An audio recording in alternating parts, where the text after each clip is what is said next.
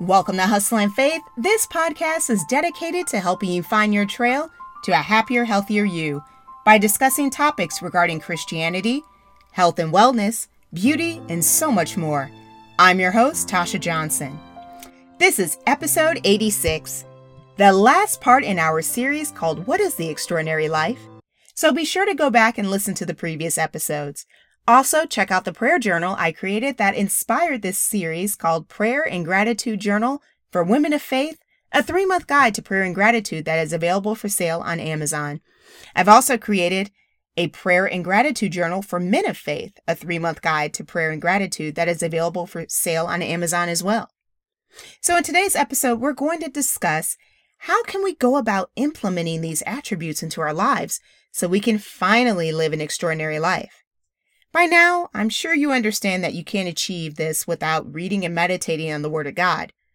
All we need to do is focus on building up our relationship with Christ, and we can accomplish this by doing the following. Spending time with God.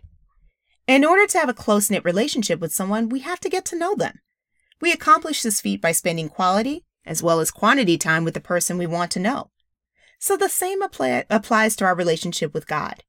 The only way to get to know God and how He operates in and throughout our life is by getting to know Him. We accomplish this feat by daily reading and meditating on His Word. And we have to intentionally prioritize our schedule so we can spend quality time as well as quantity time with Him. Finding time to spend with God isn't going to magically happen, folks. Okay? It's just not. We must diligently put forth the effort to put Him first in our lives. So, for example, I'm a morning person, okay? So I make sure that I schedule anything that's super important for me to get done during the morning hours. Because I don't know, I kind of feel like the Energizer Bunny. Like I seriously, towards the end of the day, my energy just drains, and that's why I try really hard to do my most important things in the morning.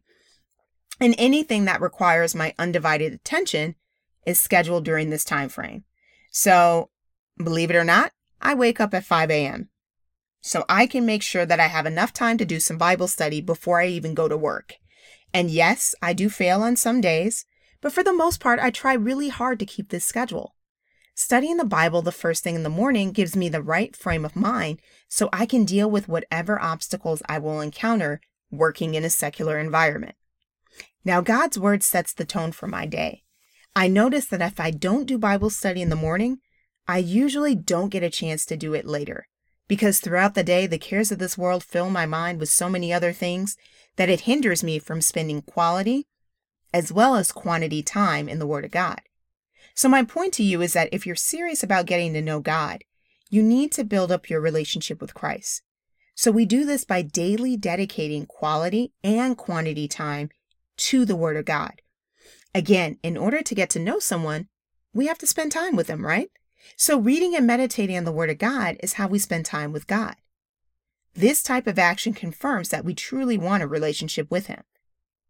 The next thing that we need to work on is trusting Him. Now, trust can only occur after we get to know someone. So as I stated before, in order to get to know someone, we must spend quality as well as quantity time with them, all of which will help us build a relationship of trust. The same concept applies to our relationship with God. In order to trust God, we need to spend time daily reading and meditating on His Word so we can get to know Him. So only through the Word of God, we build a relationship with Him, whereby we're going to completely trust Him in all aspects of our life. Such a relationship is what the Bible calls walking by faith, and that's 2 Corinthians 5:7. It was this type of relationship that gave Abraham the confidence he needed to completely trust God. And that's Proverbs 3:4-6. As a result of this trust, Abraham did not lean unto his own understanding when God told him to sacrifice Isaac, the promised son. This type of faithful relationship is what God is trying to build with us today. In order to have this type of relationship, we have to be willing to spend time and energy getting to know God. And again, the only way we can do this is by daily reading and meditating on His Word. Think about a relationship from a human perspective. In order to trust anyone, we need to determine what type of character this person possesses. we must determine if this person is worthy of our time and loyalty. In order to answer questions like these, we need to make time to get to know the person we are seeking to place our trust in. This is what Abraham did with God. Abraham spent quality and quantity time with God so that he could get to know him. Today, we can do the same. Through God's word is how we can get to know God and his character. In so doing, we too can develop a relationship with God that transcends time. And last but not least, guys, remove toxic people and behavior from your life. The cliche, misery loves company, is very real. If someone is not adding value to your life and constantly causing you to feel frustrated and stressed, they're not worth your time and energy. Regardless of what title a person holds in your life, whether it be your mom, your dad, your sister, your friend, if they aren't behaving the way that they should, according to their title, then you need to leave them alone. Satan is notorious for using our family and friends against us. Satan knows that the best way to derail our relationship with God is through our family and friends. Satan knows that most people want to obtain the favor and recognition of their family and friends, and therefore, Satan goes out of his way to make us choose our association with these people over God. In other words, Satan uses our family and friends against us. And this is why you cannot focus on titles, such as someone being our brother, our sister, our mom, our father, or friend. If that person is not behaving correctly according to Christ's standards, then we need to remove them from our life. Many of us fail to realize that evil communication corrupts good morals, even when it's coming from loved ones. In situations where someone is clearly trying to corrupt us, we need to remove this toxic person and their sinful behavior from our life. Are we taking time to listen to a friend that is hurting? Helping someone who is less fortunate get food to eat? Doing things like this will inevitably leave those who are benefiting from your kindness to see why you are helping them.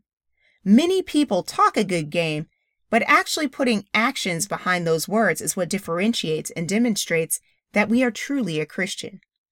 Living an extraordinary life, guys, is not an easy feat, but I hope that you can tell from this series that it's worth the fight.